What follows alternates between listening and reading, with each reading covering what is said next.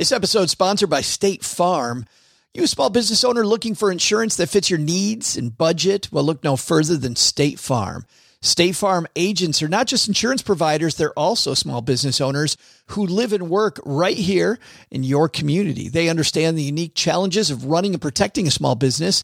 When it comes to small business insurance, State Farm knows what it takes.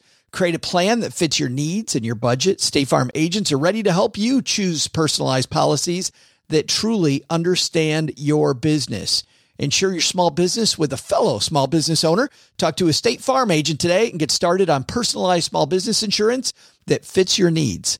Like a good neighbor, State Farm is there. Talk to your local agent today.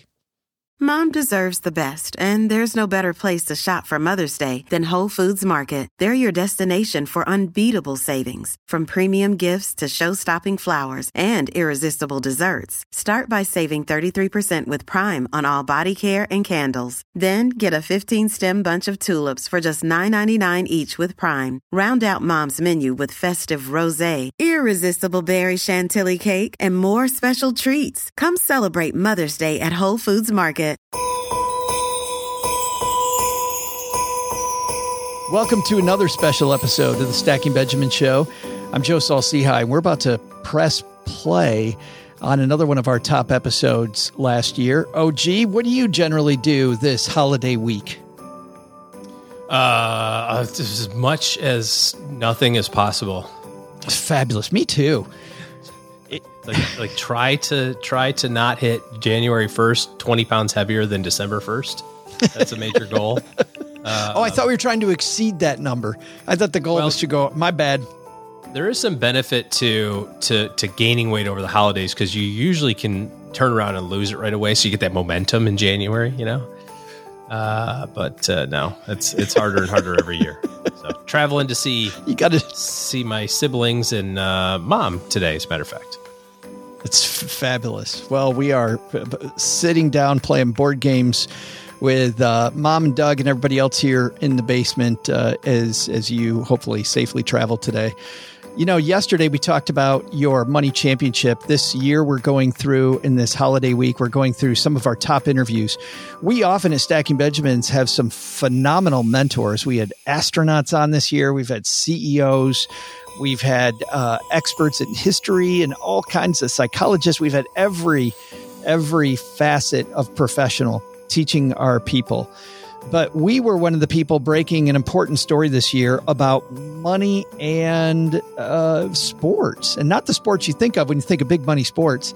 How about distance running, OG? There was a story, a woman named Kara Goucher. Farthest you run is to the refrigerator, right?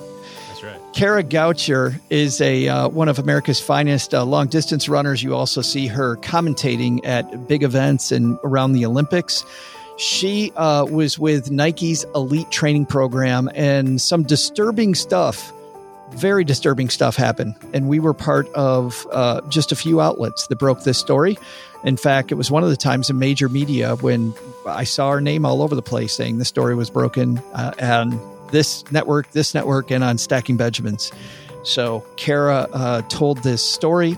In some ways, it is great and a story of redemption. In others, it's very, very disturbing. So this was in some ways, OG, one of the most difficult episodes, but the most necessary episodes for us to do. So back from earlier this year, here's Kara Goucher. Safe travels today, OG.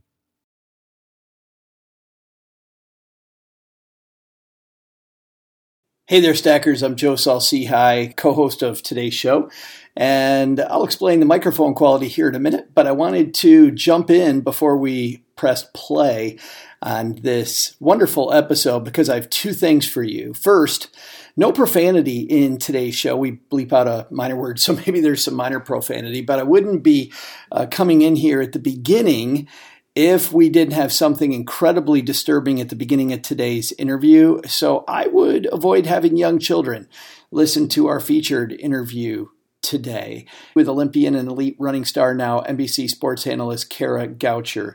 So I would avoid young ears in the room, at least until you hear it. Second, I also need to pull back the curtain on how we constructed today's episode, because if I don't, we're going to seem pretty tone deaf when you hear that explosive part of today's story. So the topic of running and money interests me, and clearly I saw that Kara had written a book talking about some problems at a Nike's elite running team. And I thought this would be a great way to meld this greedy side of money and the topic of money and running, two topics that I love. So I reached out to co-author Mary Pilon, who's been on the show a couple times, to see if maybe Kara would come on. I was super excited when she referred me to Simon & Schuster, their publisher. But the publisher, because of the explosive part of this interview, which I did not know was coming, did not allow Kara to be available until Monday. It is now Tuesday night as I'm recording this. You're listening maybe on Wednesday morning. That's a very quick turnaround for a show like ours. So because of our travel schedules, I'm now in a hotel room in Indianapolis getting ready for an appearance as you're listening to this show on the Bob and Tom syndicated radio show. And OG is out with family in Colorado. So we recorded the rest of the episode ahead of time because we thought we knew what was coming. And clearly we did not. And once I heard the whole episode together, as we exit the interview with Kara, we seem a little tone deaf. And that, frankly, is because we'd already recorded it and we had no idea of the elephant in the room piece of this interview. It's a wonderful interview. Kara Goucher was such a great guest. It's a great episode, but a horrible story. So let's just get on with it. Here's today's Stacking Benjamins.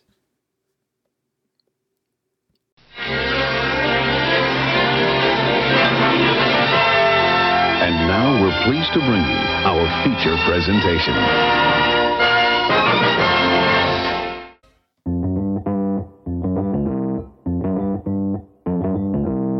Live from Joe's mom's basement, it's the Stacking Benjamin Show.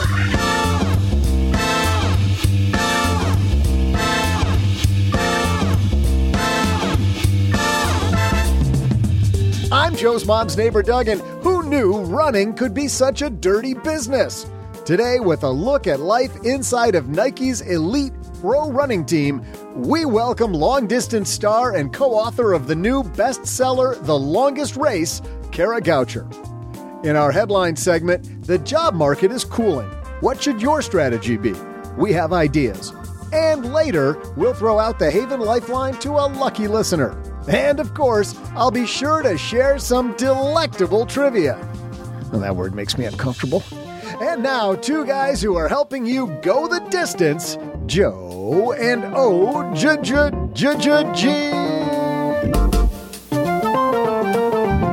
Hey there, Stackers. Welcome to Wednesday, a delectable Wednesday, Doug. Why it probably delectable? is.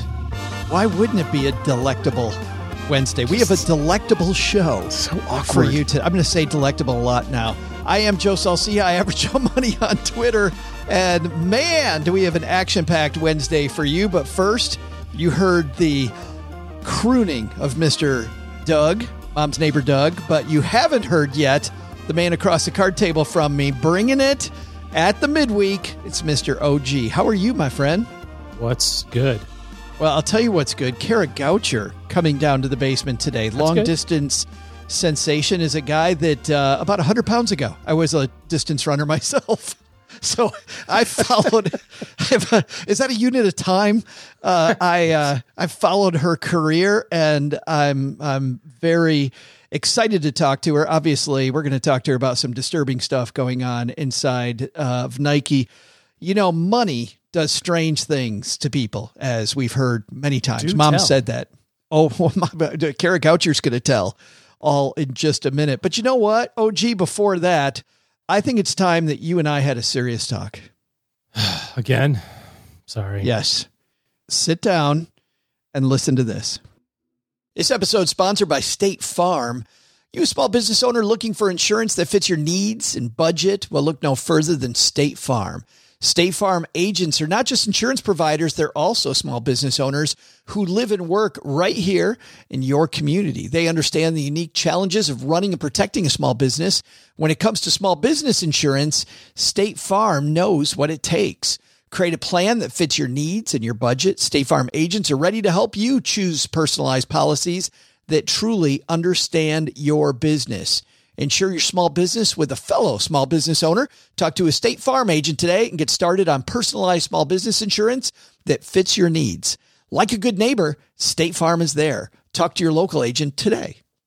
Well, if you're new to Stacking Benjamins, you may not know that I've tried out a lot of personal finance apps. I like to be a guinea pig and try out all these things, so I know what I'm talking about when it comes to what's helpful and what isn't helpful. And the app that I've used the longest has been Monarch Money, and it's because Cheryl and I, my spouse, were able to collaborate together. We can work on our goals together, and our budget and our goals are right next to each other on the app. It is clearly the next generation of personal finance apps. So what is it? Monarch is the top-rated all-in-one personal finance app. It gives you a comprehensive view of all your accounts, investments, transactions, and more. You create custom budgets, track progress toward financial goals, and collaborate with your partner. And now, because you're a stacker, you'll get an extended 30-day free trial when you go to monarchmoney.com/Benjamins. I love the fact that we get to collaborate. I love the fact that it's customizable. And I also love that it's this ad-free privacy you can trust. They never sell your data to third parties or show you ads. After trying out Monarch myself, I totally get why it's the top-rated personal finance app. And right now, because you're a stacker, you're going to get an extended 30-day free trial to try it out like I try out many different apps. And this one was sticky for me because, well, you'll see when you try out the 30-day free trial. Go to monarchmoney.com/Benjamins. That's monarchmoney.com/Benjamins for your extended 30-day free trial. Do you know better now? I'm all squared away. Thank you. Well, there we go, because we got some headlines to do, so let's move. Hello, darlings.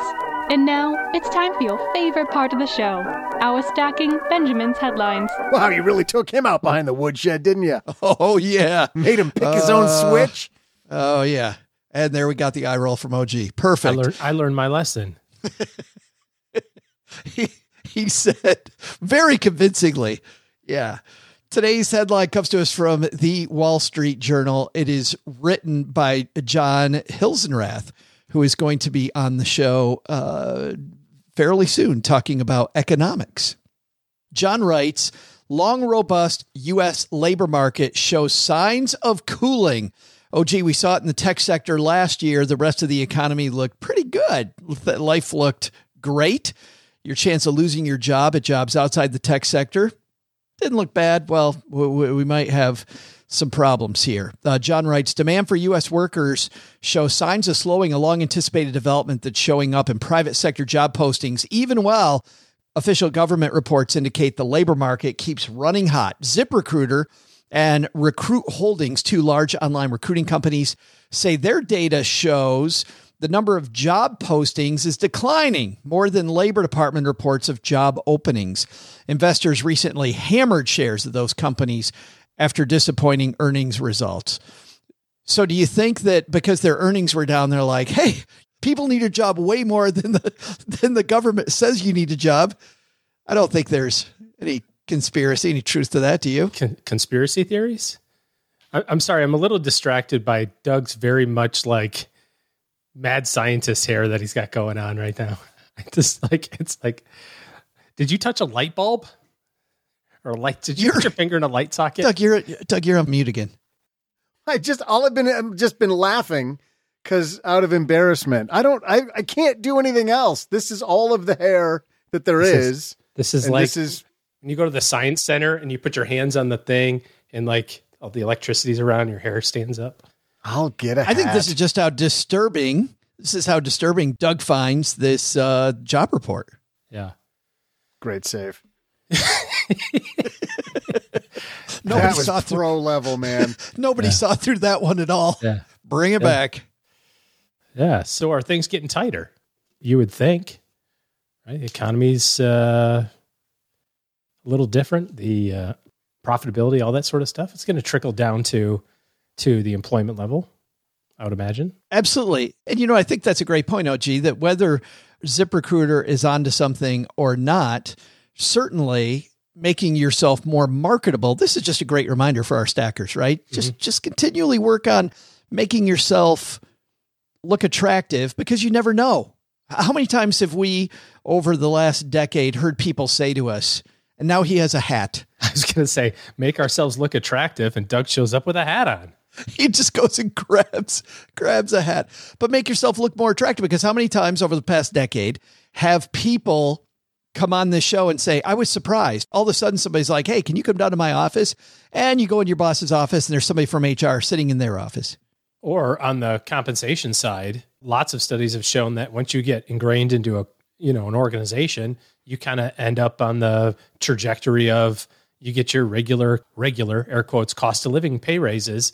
Meanwhile, they're hiring people 5, 8, 10% higher than you're at, just because that's the market, but you're not on the current market train. So you always got to be kind of looking around to see what's whether or not you're being competitive. If you're being competitive in your skills, if you need to up those, or if your employer's being competitive, in the compensation and benefits and all that sort of stuff. I found another piece on that note from Indeed.com. This is written by the Indeed editorial team. 6 ways to find your next job. And I think that this idea of sharpening the saw that you're onto, OG, is a great thing for us to discuss, no matter what the conditions are right now. Number 1, ask your network for referrals. I'm old enough to know, number 1 thing, dust off that resume. I'll give you a little thing here. Dust off your resume doesn't make the top 6. It isn't even nobody. Resume is dead. Resume is gone. Network and referrals. I know somebody. Yeah. You just have that conversation and you want to be that connector. The Never Eat Alone book, right, is all about just being that connector. Joe Polish, who's got a big following, his whole thing is, I want to be the person that everybody knows that can find the person that you need. Yeah. I mean, if you're somebody that's connecting other people, you're going to be the first person people call for anything, which is a great spot to be in, because then they perceived that they owe you a favor. And now when you need something, great to go back. So if your network isn't dusted off, if your LinkedIn profile is, you haven't looked at it in a while, you haven't built up some of these connections on the business front, probably a great place to start. Number 2, contact companies directly. How about this one? Look at the companies that you want to work for, places you want to go, and just say, hey, I would love to work for you. If a company you're interested in, this piece says, doesn't have any relevant jobs posted on their website, reach out to them via email or phone to see if they're looking to employ someone with your qualifications and experience. If a company's not actively recruiting for your role, they may keep you on file in case a position becomes available in the future. I don't know anybody who's done this, but it seems to me to be a great idea. I don't know the cold calling works. Doug looks like he's got an opinion about this. Doug did it for this job. Doug, did you do it for this job? I did. Doug cold called us. Cold called us. But I think the combination of those first 2 probably makes the most sense, right? Network into the job or into the company that you want. So you're on LinkedIn and you go, I want to work with, I want to work at Pepsi, but I don't have an in at Pepsi. Find somebody that does that and then, kind of work that angle. Doug, you know somebody that did this, or did you actually do this? Well, I tried it. Once. There was a job opening that I thought was a little beneath me, and so I applied for it and had a phone interview and talked about that, but said, I'm really interested in this other role that I see that you have posted. And the guy's like, yeah, we kind of already have somebody in mind for that, but let's talk to you about this role anyway. So I kept talking about that role, and they bring me in for an interview. And the first words out of my mouth when I sat down at the guy's desk was, so let's talk about that director role. And the guy's like, look, I told you once before, we're done. And he kicked me out of his office. That was it. That was the end of it. In a 30-second interview. I'm like, I'm going for it because they said, everybody says. And cut. And we're done. Yeah. Good day, sir. Did you say that? And okay, let's go back to the beginning Did you guys of this. Validate? Right. Did you guys validate? Why are you wearing a tuxedo? I got my Yeti cup here with the lid. Do you guys have a coffee? Can I just grab a coffee on the way out? Number 3, use job search platforms. Weird that Indeed.com would say to use job search platforms. Weird. Wow. But very seriously, I think that whether it is Indeed, LinkedIn, ZipRecruiter, whatever it is, Job search platforms are kind of like the dating apps right now. I mean, it seems like that's the place all companies go. Like, how do you find your employee? You don't go to the newspaper anymore. Sadly, newspaper people love the newspaper, but who does that? Breaking news. Newsprint is dead. Sometimes in our neighborhood, they will drop off free newspapers and you have to call to cancel it. Yeah. You're like, please stop. Please stop sending me. They're like, it's free. I'm like, no, it's not. It's a pile of trash in the front of my house that I have to remember every so often to go clean. Like, please stop sending. I love the free newspaper because I have a solo stove. I'll save them all for you and I'll bring them to you. Perfect. I got a use for them. I'll collect all my neighbors. We record too. for Friday. Bring those over, please. Number 4, go to job fairs. That's 2 things, OG. I think that's a networking opportunity and you're going to meet people. Doug looks dubious on that one, but I do like the networking aspect and they talk about this in the piece, being face-to-face, eye to eye with somebody ahead of time might be a deeper connection than just going to Indeed.com. Yeah. I don't know if there's a lot of job fairs post-COVID, but maybe. Yeah. Number 5, leverage. Oh, this piece was written in 1887. Sorry. Now this is a new piece. And then number 5, leverage social media. I think we talked about LinkedIn. Number 6, inquire at staffing agencies. We'll link to these in our show notes page at stackingbenjamins.com. And I think we'll also dive deeper in the newsletter, the 201, which is always free. You can unsubscribe whenever you want to, but it's the place where we dive deeper into whatever we talk about on the podcast. Coming up next, when you think about professional sports, you think about money, but generally, OG, you're thinking about baseball, football, hockey, NBA, tennis, golf. I can think of a lot of things I think of before I think of professional running. Like, if I asked you to talk about dirty stuff happening in professional sports and in the name of money, where would professional running sit on your list? When would you finally get to it? I don't know that I would think of running. Right behind curling. I think it'd be a little ahead of curling. No offense to you curlers. I love me some curling, but for me, it's way ahead of time. Well, this is a woman coming up next whose career I followed for a long time. Kara Goucher, 3-time NCAA champion, 2-time Olympian, winner of the silver medal at the 2007 World Championships in the 10,000 meters. Wow. She's fast. She's out of this world. And a podium finisher at the Boston and the New York Marathon. She's a running analyst for NBC Sports. She hosts the hit running commentary podcast, Nobody Asked Us, of course, referring to another Olympian, Des Linden, who, by the way, Doug, you see out running in your neck of the woods. Yeah, in my neck of the woods, literally. She doesn't live too far, and we have great training grounds, lots of hills around here, and she out doing some training. You know, for me, those are the worst training grounds. I like it really, really flat. Always downhill. And always downhill, yes. Just a slight grade downhill.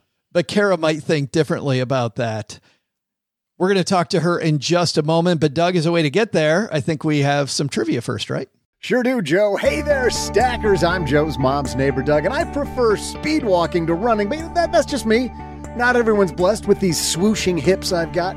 Speaking of opting out, today's question is, in November 2019, the entire company of Nike opted out of selling products directly through what platform? I'll be back right after I hit the mall and break in these new walking shoes. They're so shiny and white.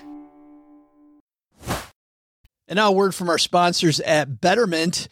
Do you want your money to dream big? Do you want your money to be a total self-starter? Are you annoyed that your money doesn't work hard enough? Well, don't worry. Betterment is here to help.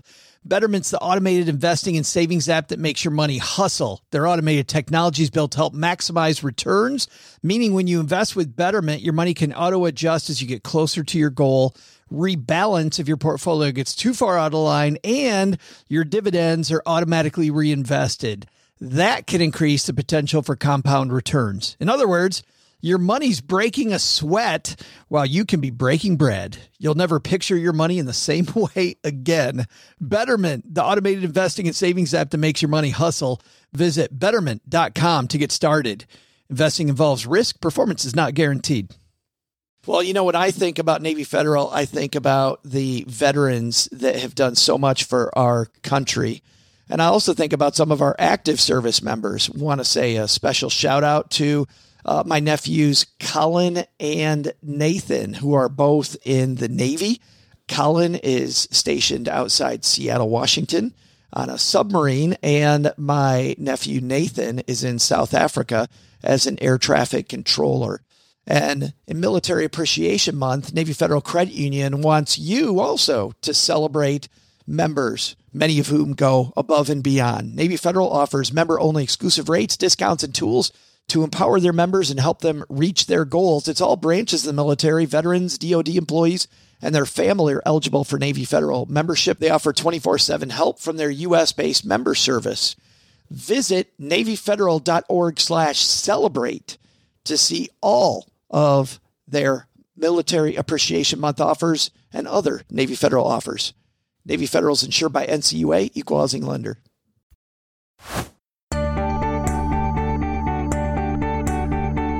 Hey there, stackers. I'm knee-high socks and short shorts wearing Joe's mom's neighbor, Doug. Want to know what platform all of Nike joined forces to stop selling their products on? It was Amazon. And now it's time to lace up for the longest race with Kara Goucher. Let's just do it. And I'm super happy she's coming down to Mom's basement to talk about her career and so much more. Kara Goucher's here. How are you? I'm good. I'm nervous. Obviously, this is launch week, but I'm also ready for this to happen. I thought you're nervous because you're being interviewed in somebody's mom's basement for a podcast. I mean, that's part of it. It's a little weird. What the hell am I doing mostly here? It's good. Yeah. Where's my agent when I need them? Kara, let's just get right to it. A 2022 piece from the New York Times written by Kevin Draper and Matthew Futterman details why famed Nike Oregon Project distance coach Alberto Salazar went from ban for 4 years for doping violations to ban permanently. And the piece reads that the United States Center for Safe Sport, an organization that investigates reports of abuse among Olympic sports, ruled that Salazar had committed 4 violations, including 2 instances of penetrating a runner with a finger while giving an athletic massage. The name appropriately by the New York Times not mentioned. However, there's all these identifying characteristics. And I'm sure, Kara, there were so many people probably at the time going, there's only a small number of people it could have been. But I believe for the first time here, you're identifying publicly that at least one of those times was you. Yeah.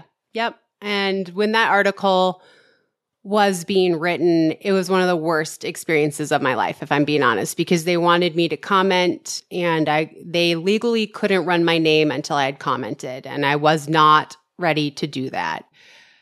It was interesting when that article ran, I thought that a lot of people would just connect the dots. But what I got were a lot of texts and emails from people in my life saying, wow, that's so sad. I hope whoever that was is at peace.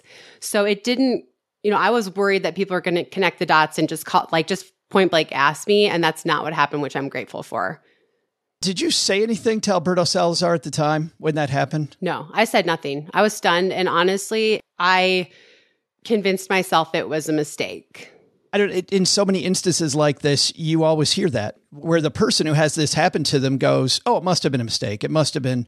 But clearly, now that you've been able to put the dots together from a lot of different people, this was clearly not a mistake. Yeah. And understanding that and coming to terms with that took a long time because it's one thing to have a really kind of icky situation with your coach, but he's the great guy and he's a dad and you kind of put it aside as like, he's just a terrible massage therapist. And I felt bad. I felt bad that I thought maybe he had done something like that to me on purpose.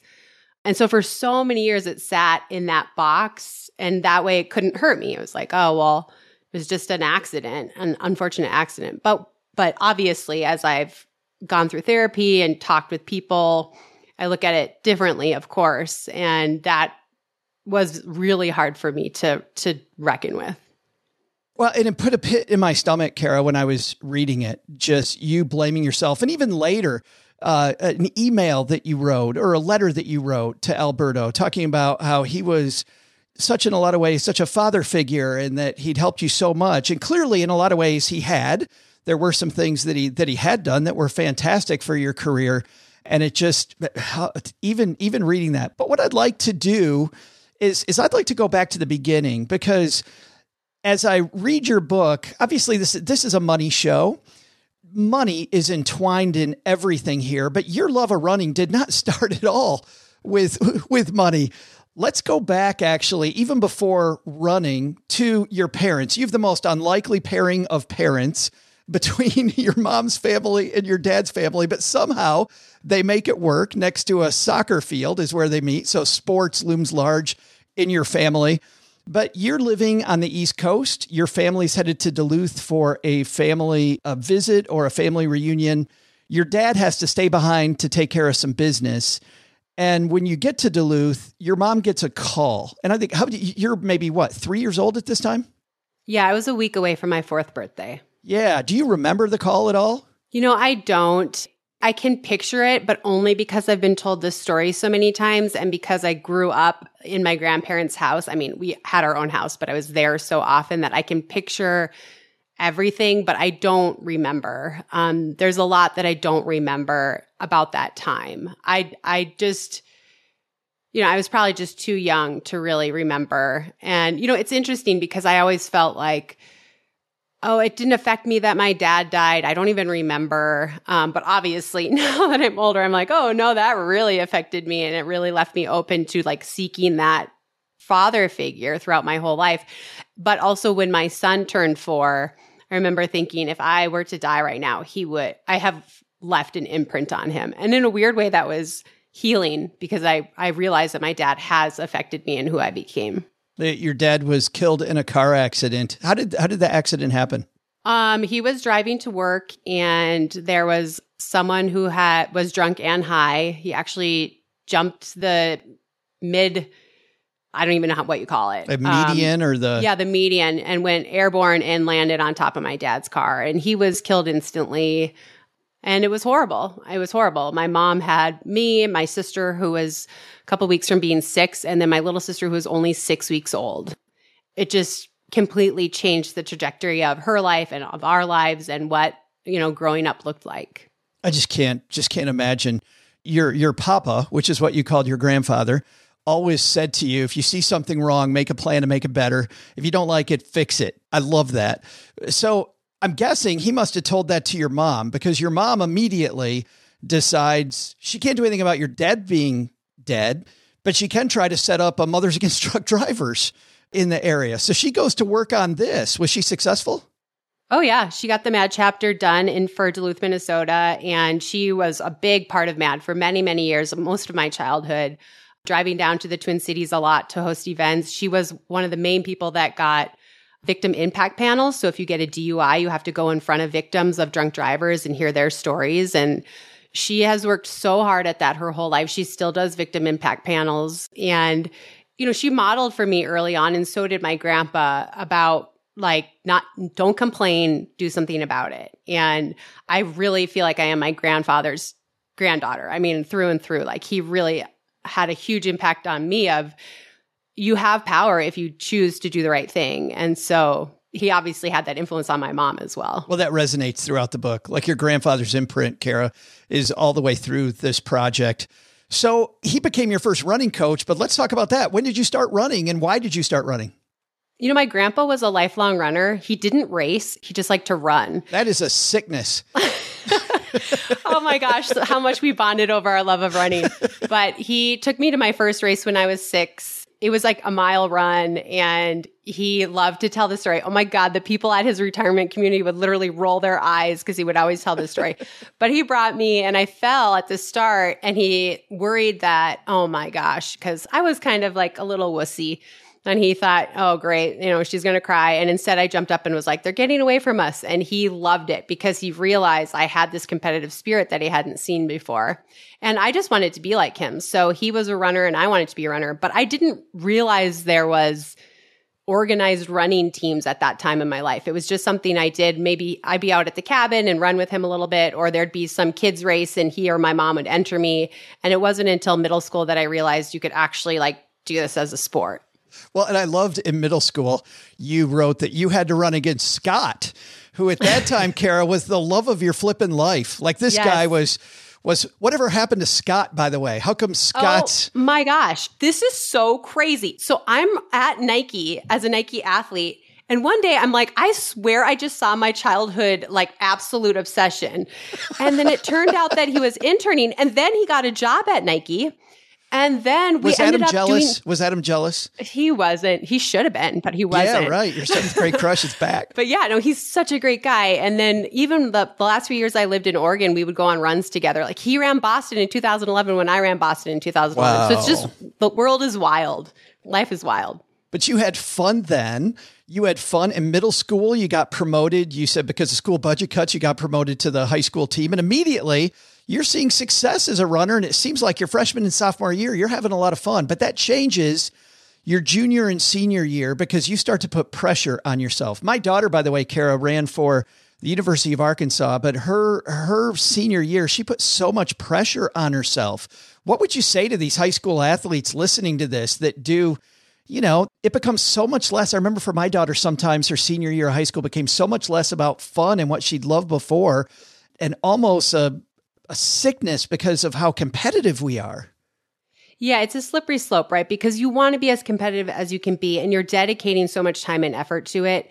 But then it can spiral out of control where you lose the love of the journey because you're so worried about the destination. You're so worried about the result. You were having no fun your senior year in high school. And then, that happened to me multiple times throughout my career. I just really had to, if I hadn't had such incredible teammates, we wouldn't be talking right now because I just would have been like, this isn't fun. I hate it. I'm not as good as I used to be. I'm letting everyone down. Every race is a disappointment. And I didn't have the skill set to say like, hey, your body's changing or hey, you don't have to PR every time you step out there. I just didn't have that. So instead it just felt like a massive failure. I mean, I literally hated it at that time in my life. Well, and I was wondering then, why then are you going to pursue running in college? I think because every time I thought about quitting, I had, and this is throughout my whole career, I had this little voice that would feel like you're going to regret it. You're going to regret it. You're not there yet. And so it totally changed the way I looked at colleges. I wanted to, before that, I had been to a national high school meet and I thought maybe someday I could be a national champion. And then after my senior year, my junior year into my senior year, I was like, I'm never going to be a national champion, but maybe I could go and become a national champion by helping a team. Like maybe I could help a cross-country team win a national title. All of the schools that I had wanted to go to weren't talking to me anyway. And so I totally switched focus. And that's how I ended up at Colorado. I had seen them take second at the National Cross-Country Championship. And they were kind of a ragtag team. Like they didn't have any superstars. And I thought, well, maybe I could help them push them over the edge from second to first. And we did get it done. My last year, we got it done. We were national champions. It was so interesting the way you got into college because you had to go get it. Nobody was chasing you. No, I literally left messages on answering machines, which also dates me, but that's what I did. I would call at night where I knew no one could hang up on me and I would leave a message. So this is the only place where your amazing running career and Joe's little running career intersect, Kara. Okay. And that is one of the, I've done a lot of stupid stuff during my life, but one very important thing I did, I thought I had a college scholarship to the University of Nevada. And on the national signing day, my letter never showed up. So my mom worked at, talk about dating you. My mom worked at a church rectory. And they had a mimeograph machine. There's the dating right there, where that, with the little blue ink, and they'd roll that roller.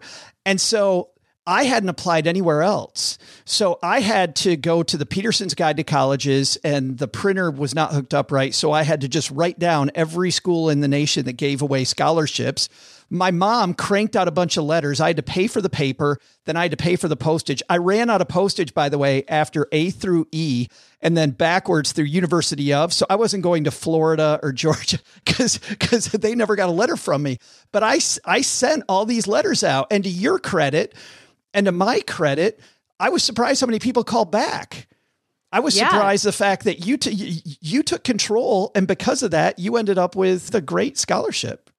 Yeah, I mean, I had a little scholarship. Maybe an okay but scholarship. Still, right. it was a reason to go, right? And it was a reason to keep pursuing the sport. And I realized I didn't want to be done. And maybe it wasn't going to look like what I had dreamt it would look like, but I could still go and still be an athlete and still run in college. And yeah, I mean, the answering machine worked. I mean, most people called me back and I ended up going to Colorado. So it worked out. That's fabulous.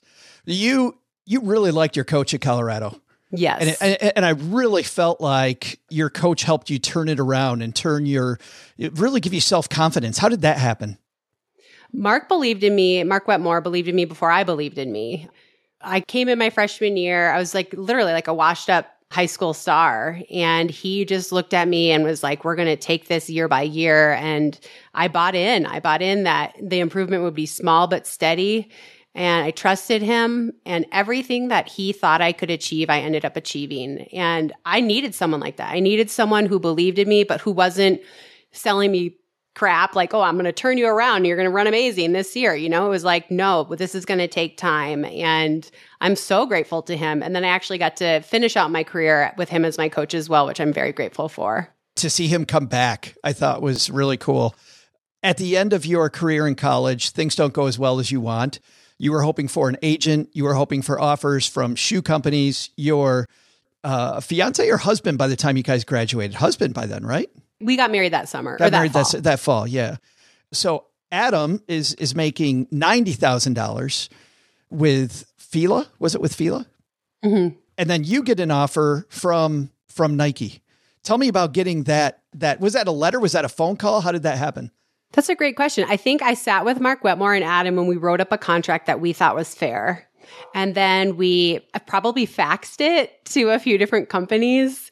And John Capriati of Nike said, I'll do this deal. And that was that. I was a Nike athlete. It was a little bit like high school all over again, where I was really struggling mentally. My running was suffering. I felt so much pressure, and I really had a horrible senior track season anyway. And, you know, no one wanted to be my agent. No one was coming after me. And yeah, Adam and Mark and I wrote up a contract. Mostly Mark did, that he thought was fair. And we just shopped it. And one company said yes. And that's how I became a Nike athlete. You said $35,000 felt like the world to you, but as a finance guy, Kara, I'm like, how is she budgeting? Were you working other jobs while you're... No, but remember, this was 2001, right. And my then husband owned a property. So I was kind of mooching off him, if I'm being honest. Like, he was successful. He had signed for $90,000, but he had done so well his first year that he was making a lot more than that in rollover bonuses. And so being married to him allowed me to just be a full-time athlete, which was ridiculous because I was injured and running terribly anyway. But yeah, no, I didn't have to get another job. Well, and while you're injured, you decide that maybe you need to change of scenery. You're looking at going to Wisconsin. Beautiful there. I can't imagine running through those hills. Of course, you were in Colorado, so those hills are nothing to you, right? But then you get a call from Nike to be a part of this program. And I just have to imagine, Kara, that just the offer of running for Alberto Salazar had to be just a thrill, because everybody, when I was growing up, that name was just gold. Well, this is kind of funny. And Alberto and I used to laugh about this. I didn't know who he was. You had no idea. I had no idea. At one point, I was telling my family, no, he had every American record from the 1500 through the marathon. And he was like, no, I didn't. So this was actually a joke that we used to laugh about. I Googled him and found out he was a really good marathoner. But no, I didn't know who he was. Adam had heard of him. But I think it was just, we went on a visit to the Nike campus and we got to meet some of the other athletes on the Oregon project. And it was like, this is the opportunity of a lifetime. I mean, everything's going to be taken care of. I'm going to be talking to people, sports psychologists. That's always been a struggle for me. We're going to be getting massage therapy, ART therapy. We have all these underwater treadmills, all these crazy things. And if we say no, we're crazy. I mean, this is the opportunity of a lifetime. He's a little unorthodox though, Kara, when you get there. Alberto? Yeah. Yeah. Yeah. For people just listening to the audio podcast, I just got the are you kidding me? Look. Yeah, look, this is the thing that's hard, is that even with all the bad memories, there's so many good memories. And Alberto is Alberto. And if you know him, you know him. He is very charismatic and he's always trying something new. And I don't want to be mean, but he's kind of weird, And we got there and he immediately brought up Mary Slaney. I hadn't even realized that he coached Mary Slaney when she tested positive. He brought that up right away. I remember Adam and I saying like, what a good guy to like meet us with that. We didn't have to ask about that or find out about it later. But yeah, I mean, he showed us all around, and it just, again, it felt like if we don't do this, then like how bad do we want it? This is an incredible opportunity. One of the unorthodox things he does is he has massages that are right in the middle of a co-ed space with everybody. So you write that, the guys will get on the table, he'll pull their shorts up so their ass is hanging out, I think is the term that you used. And then he tells you to get on the table, and there's no professionalism. There's no blanket like a professional. He yanks up your shorts, and now your ass is hanging out in front of everybody. I can't imagine what that felt like.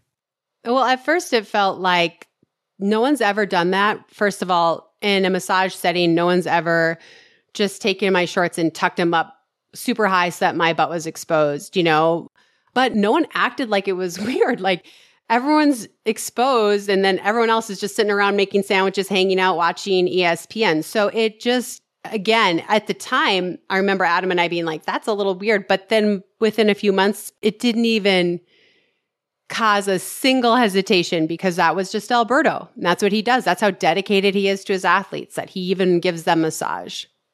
Things are going really well in your career. So all of these things, you're sleeping in the weirdest tent I've ever read about, this high altitude tent that's super hot.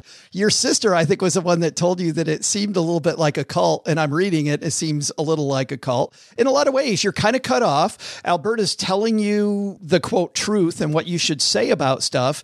And really, like looking back on it, does it feel like a cult? Yes, definitely. And I've talked to other people who were in that environment of specifically the Oregon Project. And looking back, we feel like, yeah, we were isolated. We were told everyone was jealous of us. We didn't have a single person that we could talk to on the outside. It was just this ball. And from what I've learned and what I've been told, it was very similar to a cult, if not a cult. Boy, it certainly read like one to me. You run with a younger guy who you said felt a lot like yours and Adam's little brother, a guy named Galen Rupp. I've watched Galen run a ton on television. Tell me a little bit about Galen. Galen is very smart. He's really funny. He was there for me a lot. There were times where, especially leading into the 2008 Olympic trials, we were up in Park City training. Adam was at the Olympic Training Center with an injury. Alberto was home, and it's just Galen and I, and we got along great, and he worked really hard, and we were really close. And that was one of the things that was hard about leaving, was I felt like I was leaving him behind. But you also realized, Kara, at that time that the treatment that Galen's getting while he's in the NCAA is clearly, not by the letter of the law, but maybe by the spirit of the law, breaking all these NCAA rules. Oh, yeah. I mean, looking back, I feel like that was a red flag that some, like Alberto's thoughts were that some rules were just stupid, and the NCAA rule was just stupid. And there's other rules later on that he thought were just stupid, like doesn't even matter. And looking back, that was sort of like a little test of our ethical standards and what we thought. I loved Galen at the time. I thought he worked really hard. He was not a collegiate athlete. He was up in Park City with us. He was in an altitude tent. He was getting the latest and greatest equipment, right? So clearly rules were being broken. Again, I'm not proud, but I kind of just looked the other way. And when the investigation went on and Alberto asked us to lie, essentially, if we were asked, I just was like, I can't. And fortunately, we didn't get asked by any investigators about it. And you were surprised that more wasn't made of that at the time. I can't believe that, like, you can't even find a record of it. It was what it was. And again, I don't put the blame on Galen as much as I do the people around him. But it was just sort of swept under the rug as if it hadn't happened. Yeah, and for people that don't know what Galen was doing, not only is he not on campus in Eugene being coached by the same people, he's being coached by this coach who's training all pros except Galen. He's down on Nike's campus. He's not being paid, but he's getting access to all of this stuff from a shoe company that other college athletes aren't getting. your career is going amazingly well. All the things when we introduced you in the open, we went through just all the huge things, Kara, that you did during your career. And even reading about what was going on in your mind during some of those races was super exciting. I'm there with you as you're kicking into another gear that you didn't even know that you had, which was so great. But when it comes time for a new contract, then you go from $35,000 to a heck of a lot more money. It was what, $325,000? That's a massive pay raise they gave you. How did you feel about the pay raise? And tell me about that. I felt proud. I felt like I deserved that. I was coming off of a medal at the World Championships. I knew that we were going to renegotiate because there was interest from other companies. And so my contract wasn't up yet for negotiation, but they agreed to renegotiate early so that I wouldn't leave or be tempted by another offer. My agent at the time, Peter Stubbs, worked really hard to get that deal, and the base was $325, and it had a lot of great bonuses in there as well. And I felt proud. I also felt a lot of pressure because now I'm getting paid as someone who's expected to do well. So it definitely changed the way I looked at racing. Before it was kind of like, I'm just crawling the ranks and everything's exciting. And after that, it was like, okay, I have to deliver now because I'm being paid to deliver. Well, and in your book, you talk a lot about the doping scandal and about all the stuff that goes on with doping. And I want to quote you exactly what you write about doping. You say, perhaps it's a bitter irony that in an endurance sport, those on the business side of things don't seem to pay much mind to a runner's long-term career. To have health and longevity in a running career, you need enough time to recover after races.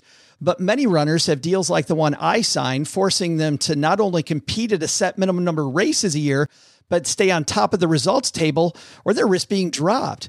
These runners are being told you can't dope. And what you're saying here, Kara, is, but if you don't get caught, maybe you'll keep getting paid. Like the risk reward is huge. Right. Well, when you're being held to a standard of, some people you have to be top 3 in the world, or, I think mine was top 2 in the US or top 10 in the world. Some people's are even stricter.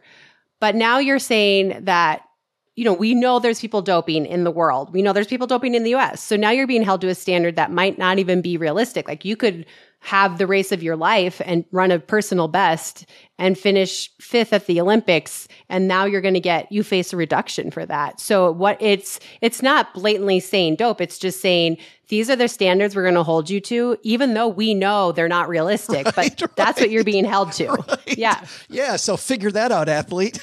Yeah, exactly. Good luck. How are you going to do that? Which doesn't make sense to me because I think, I don't know, but I don't run the company. So I have no idea. I also don't get the next part, which is they also were very unforgiving when you became pregnant. You were suspended because you got pregnant. Yeah. Look, Nike knew I was trying to get pregnant. They helped me pick the time. It was an open conversation with my coach of what's the right time to try to have a baby. There was a conversation between my coach and the head of sports marketing of what would happen to my contract. And Alberto came back to me and said, nothing's going to happen. You just need to stay relevant. I couldn't even say I was pregnant. Nike orchestrated the announcement halfway through my pregnancy on Mother's Day on the front page of the sports section of the New York Times. So you can imagine my shock when I found out from my financial advisor that I wasn't getting paid. Because in my mind, I'm doing 1 million appearances. You are profiting. You're marketing my pregnancy as women can do everything. And yeah, it was a really disappointing time in my life. And it made me realize that the brand that I love so much was not what I thought it was. Well, it made me think of Allyson Felix's situation as well. And about all the problems that she had with Nike as well, Kara. I feel like, when Allyson was a Nike athlete, she's saying all these positive image things. And then you hear Allyson talk today and the reality was not the same. Right. And that's what's tough because you're still contracted with the brand. So it's not like you can say, you know what, you guys don't represent what I represent because now you're breaking the contract and now you're on the hook to break that contract. But you're a contractor. So even if they suspended me without pay, I couldn't say, okay, well, I'm going to run in Adidas for a year until you guys start paying me again. Like if you're if you're a contractor and you have a job and the job isn't working out, you can leave the job and go take another contracting job. But that's not how it is with these contracts. So you're really stuck. And that's one thing I talk about in the book is I felt like I was lying when I would do interviews. I went all the way to Mark Parker, who was the CEO. And I said, I feel like I'm being forced to lie. Everyone's talking about how you've supported me. And this is a brand that supports pregnant women. And you're making me lie. I feel like you're making me lie. It was a really difficult time. When you leave Nike, you're looking for another shoe company and you find Oiselle and you take a meeting with Oiselle. Obviously, we're running out of time, but could you briefly talk about going to that first meeting with them? Because this feels like you're leaving a sauna and there's this breath of fresh air. I just loved the environment. I loved everyone I met. But I also felt embarrassed because they sat me down and they said, well, what do you want to talk about? What are your passions? And I was like, well, what do you guys want to talk about? What are your passions? Because no one had ever asked me that. In all of my 12 and a half years as a Nike athlete, I was told what was important seems right surreal, now. like a huge brand like Nike would do that. Yeah, no, but they would tell me what's important. Right now we're doing Flyknit. Right now we're doing sunglasses. Right now we're doing whatever it is, Lunar Glide, whatever it is. Like, this is what we're doing. No one had ever asked me, like, what do you like? What are you excited about? What makes you feel excited? So I was so embarrassed because I was like, well, I mean, I like women, right? You guys like women. I mean, it was so pathetic, but it was a huge wake-up call for me. I remember when I left thinking, I'm in my mid-30s and I don't know what I care about. And that's a problem. Like, I need to really deep dive and figure out who I am, because for so long I've just done what everybody tells me to do. And I haven't really asked myself, what is it that I want? And what is it that I care about? What was empowering for me, and I think will be empowering for people as we close this out, is that they say that they can't afford you and you say, make me an offer. Can you tell everybody, because this clearly proves it ain't about the money, Kara, anymore. Can you tell everybody how much they paid you? Yeah. So I was making $325 base at Nike. I did get $1 million contract offer from another company, and Oiselle said, we can't pay you. I said, just anything. They offered me $20,000 and I said, done. That was so kick-ass. So awesome. Thank you. I just feel like you've given the industry just the finger. It was so good, but it's not about the money. And I feel like now you're back to that little girl in middle school who's, beating the love of her life, Scott. Yeah. I mean, the end of my professional career was a bummer because I didn't make the Olympic team, but it was the happiest point of my professional career because I was running because I loved it. I was running with brands that believed in me and they wanted me to do well, of course, but there was no like, well, if you don't do that, I'm taking away some money. And so I feel so lucky that I got to go out of my career with people that cared about me. And I was running, like The Bachelor, but I really was running for the right reasons. And it was awesome. Throughout this book, whether it worked out or not, it was clear you were always trying to surround yourself with great people. From your grandfather being your coach to your coach at Colorado, frankly, to even going after Colorado versus other schools that didn't have programs like theirs. And then believing that Nike was going to be that next step. Like, you've always tried to surround yourself with the right people, and that resonates. But I want to ask about this project in general. You worked on this with one of the most amazing writers, Mary Pilon. Can you talk about that partnership? Like, how did you and Mary get hooked up for this? So I talked to a lot of different people, and everyone I talked to, I was like, oh, I really like them. But when I talked to Mary, I was like, I really like her. She had just enough edge, because we could tell my story, but not put in the money, not put in the details of the incidents between Alberto and I. You could still tell an interesting story, where Mary was like, it's all or nothing, Kara. Like, it's either we're talking about everything or I'm not doing it. She just became such a close friend. There were times where we would work a few hours a week, multiple days a week together. And there were times where I just would cry the whole time and we would get no work done. And she was there for me. And I just appreciate her so much because there's no book without her. And she's just an incredible woman. And I think you said this before we started recording, but she is a total badass. And I feel really lucky to have her in my life. Man, I feel lucky that I know her too. So I'm with you. I've only interviewed her twice and I'm like, oh, this is awesome. The book is The Longest Race Inside the Secret World of Abuse, Doping, and Deception on Nike's Elite Running Team. It's available yesterday, wherever books are sold. We touched the surface, guys. We touched just the little couple of the highlights. I got one more question. I can't let you go with asking you. You are a new podcaster. You and Des Linden, who, by the way, runs in a place near a guy, Doug. She's up in Upper Michigan. Doug's in Upper Michigan. He sees Des running by his house all the time. But how did you guys decide to do a podcast? You know what? When she got fourth at the Olympic trials, we both stumbled into the hotel from separate places around midnight. And we looked at each other and we were like, want to go get a beer? And that was the start of a friendship, a loose friendship, because we don't live by each other. And then she was in Boulder this past fall and we got a coffee. We were going to meet for like an hour. And then 4 hours later, we were like, we're starting a podcast. And we were just like, we're going to talk about stuff. And we're going to record 3 episodes. And if nobody likes it, then we'll be done. But if people like it, we're going to keep going. And it seems like people have liked it. So we're going to keep going. I've liked it. It's called Nobody Asked Us. You can listen to that wherever you listen to us now. Kara, I know you got to go. Thank you so much for hanging out with our stackers and giving us this great money lesson that's not always about the cash. Thank you so much. I appreciate it. I'm Liz, the Chief Mom Officer. And when I'm not busy being the breadwinner of my family of 5, I'm stacking Benjamins. Big thanks to Kara Goucher for coming on the show. And money. Hey,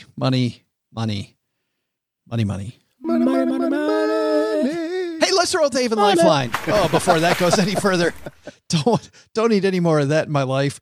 We're going to tackle some of life's most important questions. Our friends at Haven Life Insurance Agency, OG, they put what you value first. Is it running? Is it distance running? I was thinking about running, but I've started walking, which I feel like you should walk before you run. Although, was I talking to you, Doug, where I was walking, but I had a cigar? Yeah, it was me. Does that count? He's like, what's that noise I'm hearing? Oh, it's just me trying to light my cigar. I thought you said you're going to go on a walk. No, this is going to be a walk while I have a little I need a little pep in my step. What's that noise I hear? Oh, it's just the pizza box opening. Kara, you ever drink bourbon and run? Yeah. The beer mile. Yes. Let's do it. I'm in. Tucker has to do that this weekend. He lost his fantasy football league and he has to do he has a choice. He either has to do a beer mile or he has to get tasered. No. Yes. Beer mile. He's doing the beer mile, but he doesn't really drink. So they're both going to be, it's a tough choice for him. Have you been tasered before? It's no choice. Running is way better in no matter the condition. But carry on, Joe. What does Haven Lifeline have to say about this? Our friends at Haven Life say it's your loved ones and your time, spending time with them, which is far better than getting tasered. Or I'm sure that's what Matt wants. Have you spent a Christmas at my house? I'm sure that's what Matt wants in the script. Haven Life, better than being tasered. Better than being tasered. And that's our last read for Haven Life right there.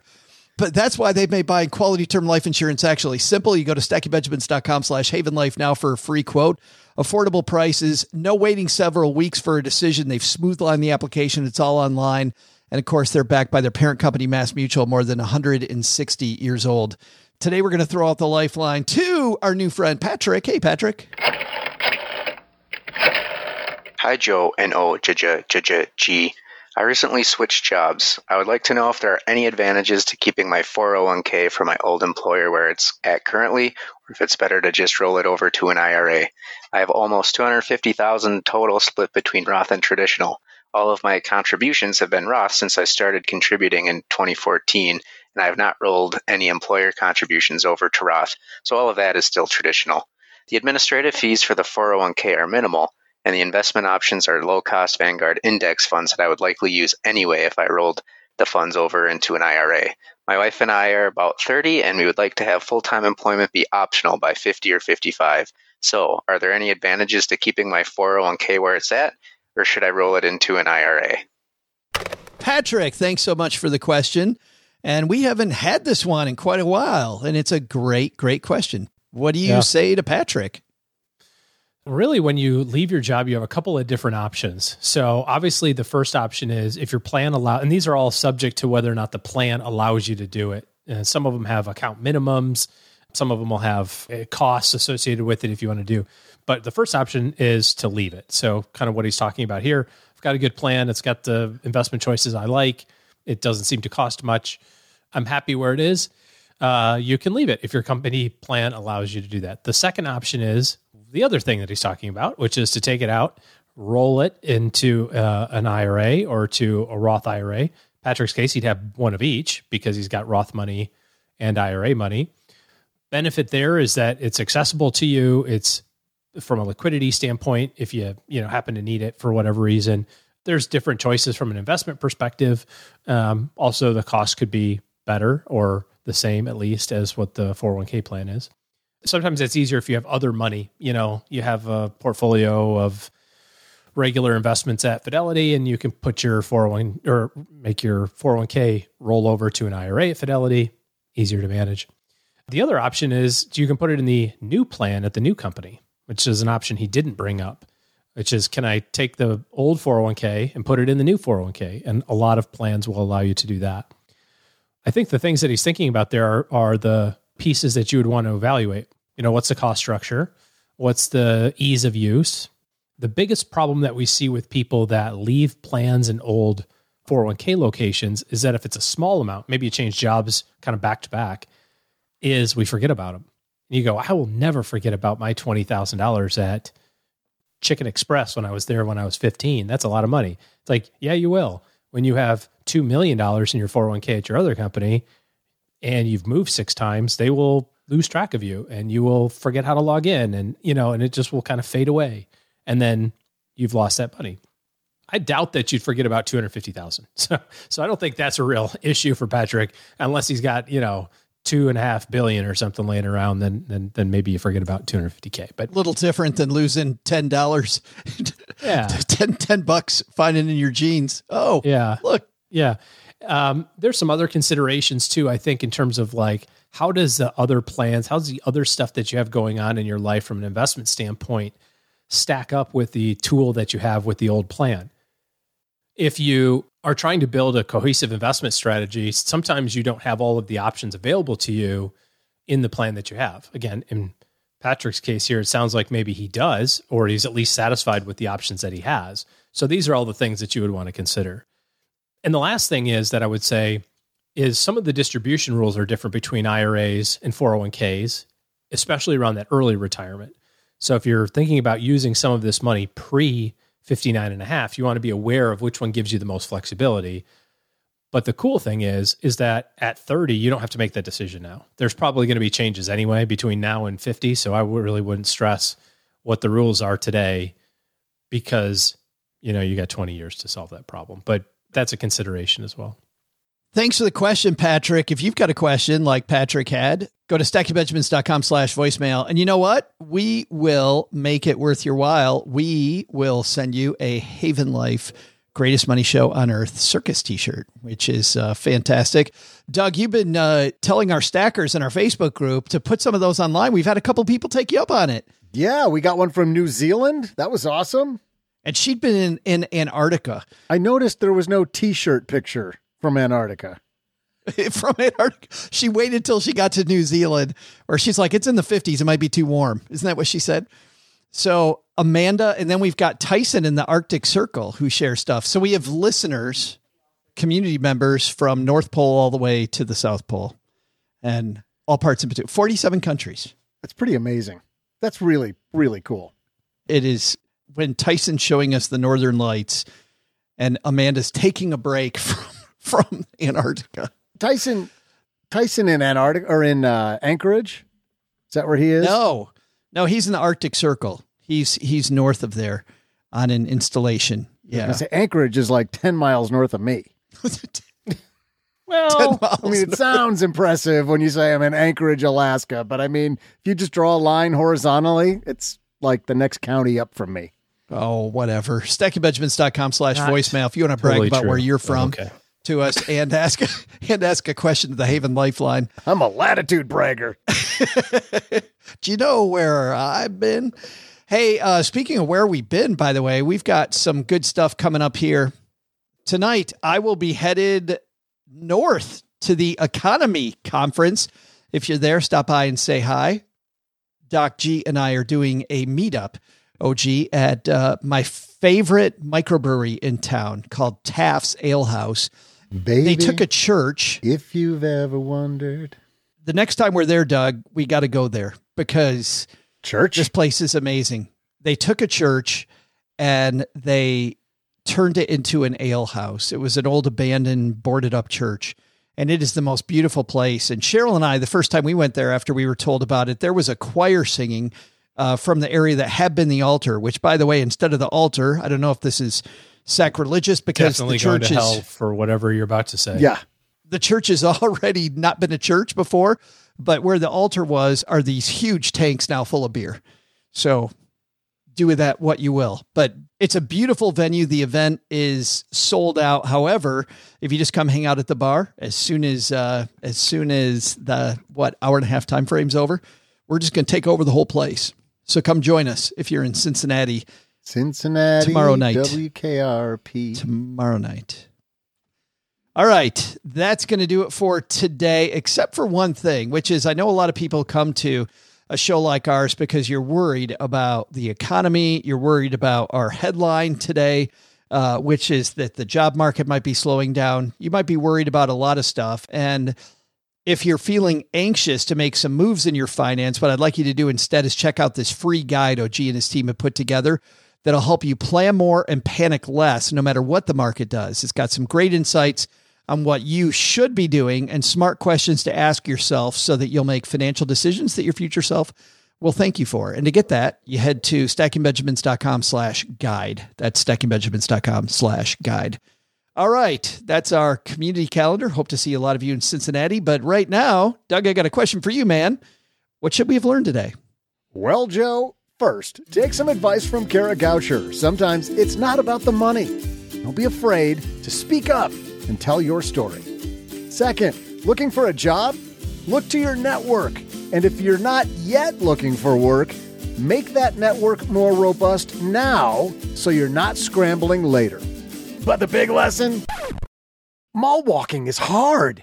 You gotta really get to Kara Goucher's level on this stuff to both be able to crank your hips but not drop your Cinnabon. I mean, a coffee too? That's totally next level. Thanks to Kara Goucher for joining us today. You can run and grab the longest race inside the secret world of abuse, doping, and deception on Nike's elite running team at bookstores near you. We'll also include links in our show notes at stackingbenjamins.com.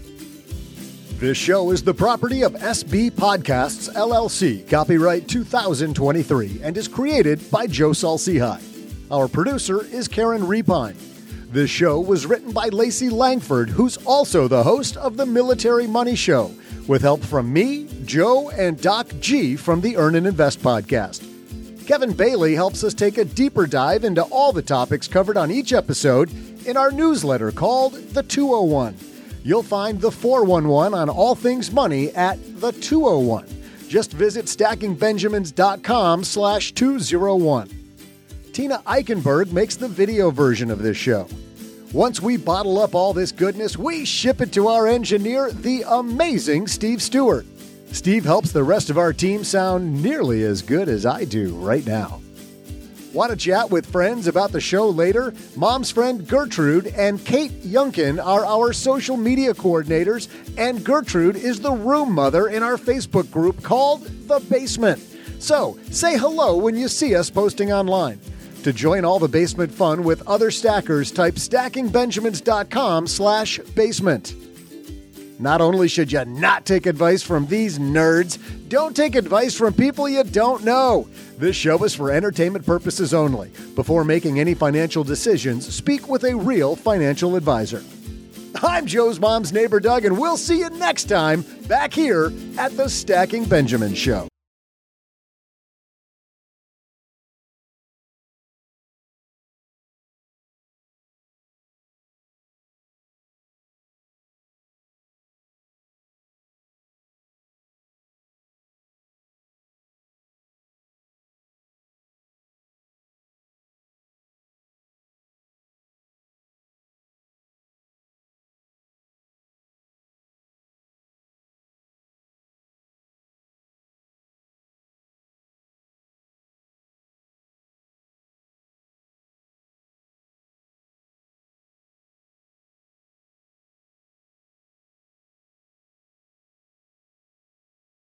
Welcome to the after show. Normally, I play a clip of the movie that we're about to talk about. And by the way, if you're new here, at the end of the show, we have this lovely hidden track every time that we call the after show. You can call it dessert if you want to talk about it. Otherwise, just don't talk about it, and we're good. It's fun for people to find on their own. However, we talk about all things non-money. So if you're here for money stuff, we'll just catch you next time. But normally, as I was saying, I will often play a clip of the movie that I saw, or that maybe that Doug or OG saw. This movie, I saw the new Ant-Man movie, guys. I saw the new Ant-Man. And you know what? It sucked. It was the same crap that Marvel puts out over and over and over. So I don't even want to play the trailer because I want this to just go away.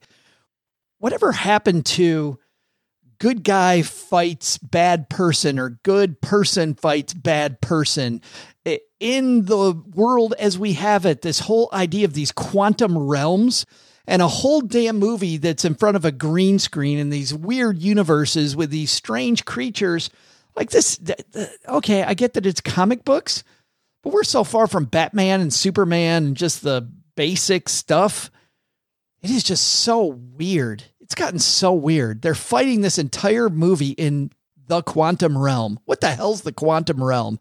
And why do I care? I was going to go down the path of like, I'm really ticked off that my auto insurance has gone up a whole bunch, but no, I like this better. Yes. I die on this hill. This is a way bigger hill.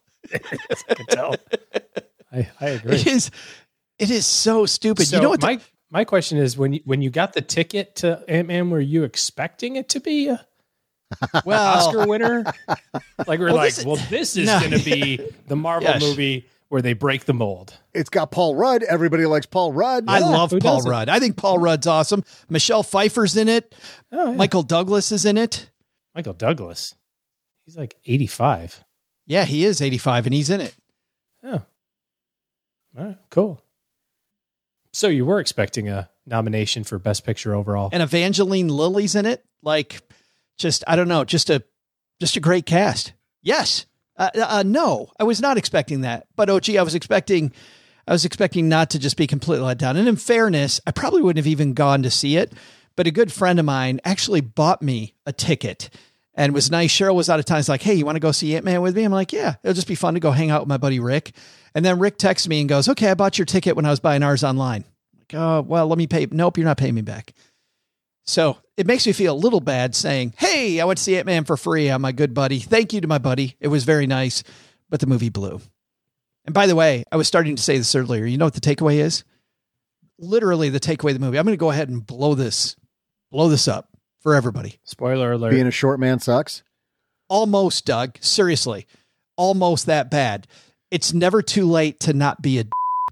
And by the way, those are exact words. That is the theme of the movie. It's never too late to stop being a d-. Just come on. Oh. Well, Stackers, the show might be over, but the celebrations are just beginning because it is Military Appreciation Month, and I want to celebrate people like my brother-in-law, Eric, who is such a giving person. Eric will do just anything for you. And as a Marine, you can see that his time in the military taught him to be a guy who gives to his community, gives to his family, and is always there when you need them. This Military Appreciation Month, Navy Federal Credit Union wants to celebrate members like Eric who go above and beyond.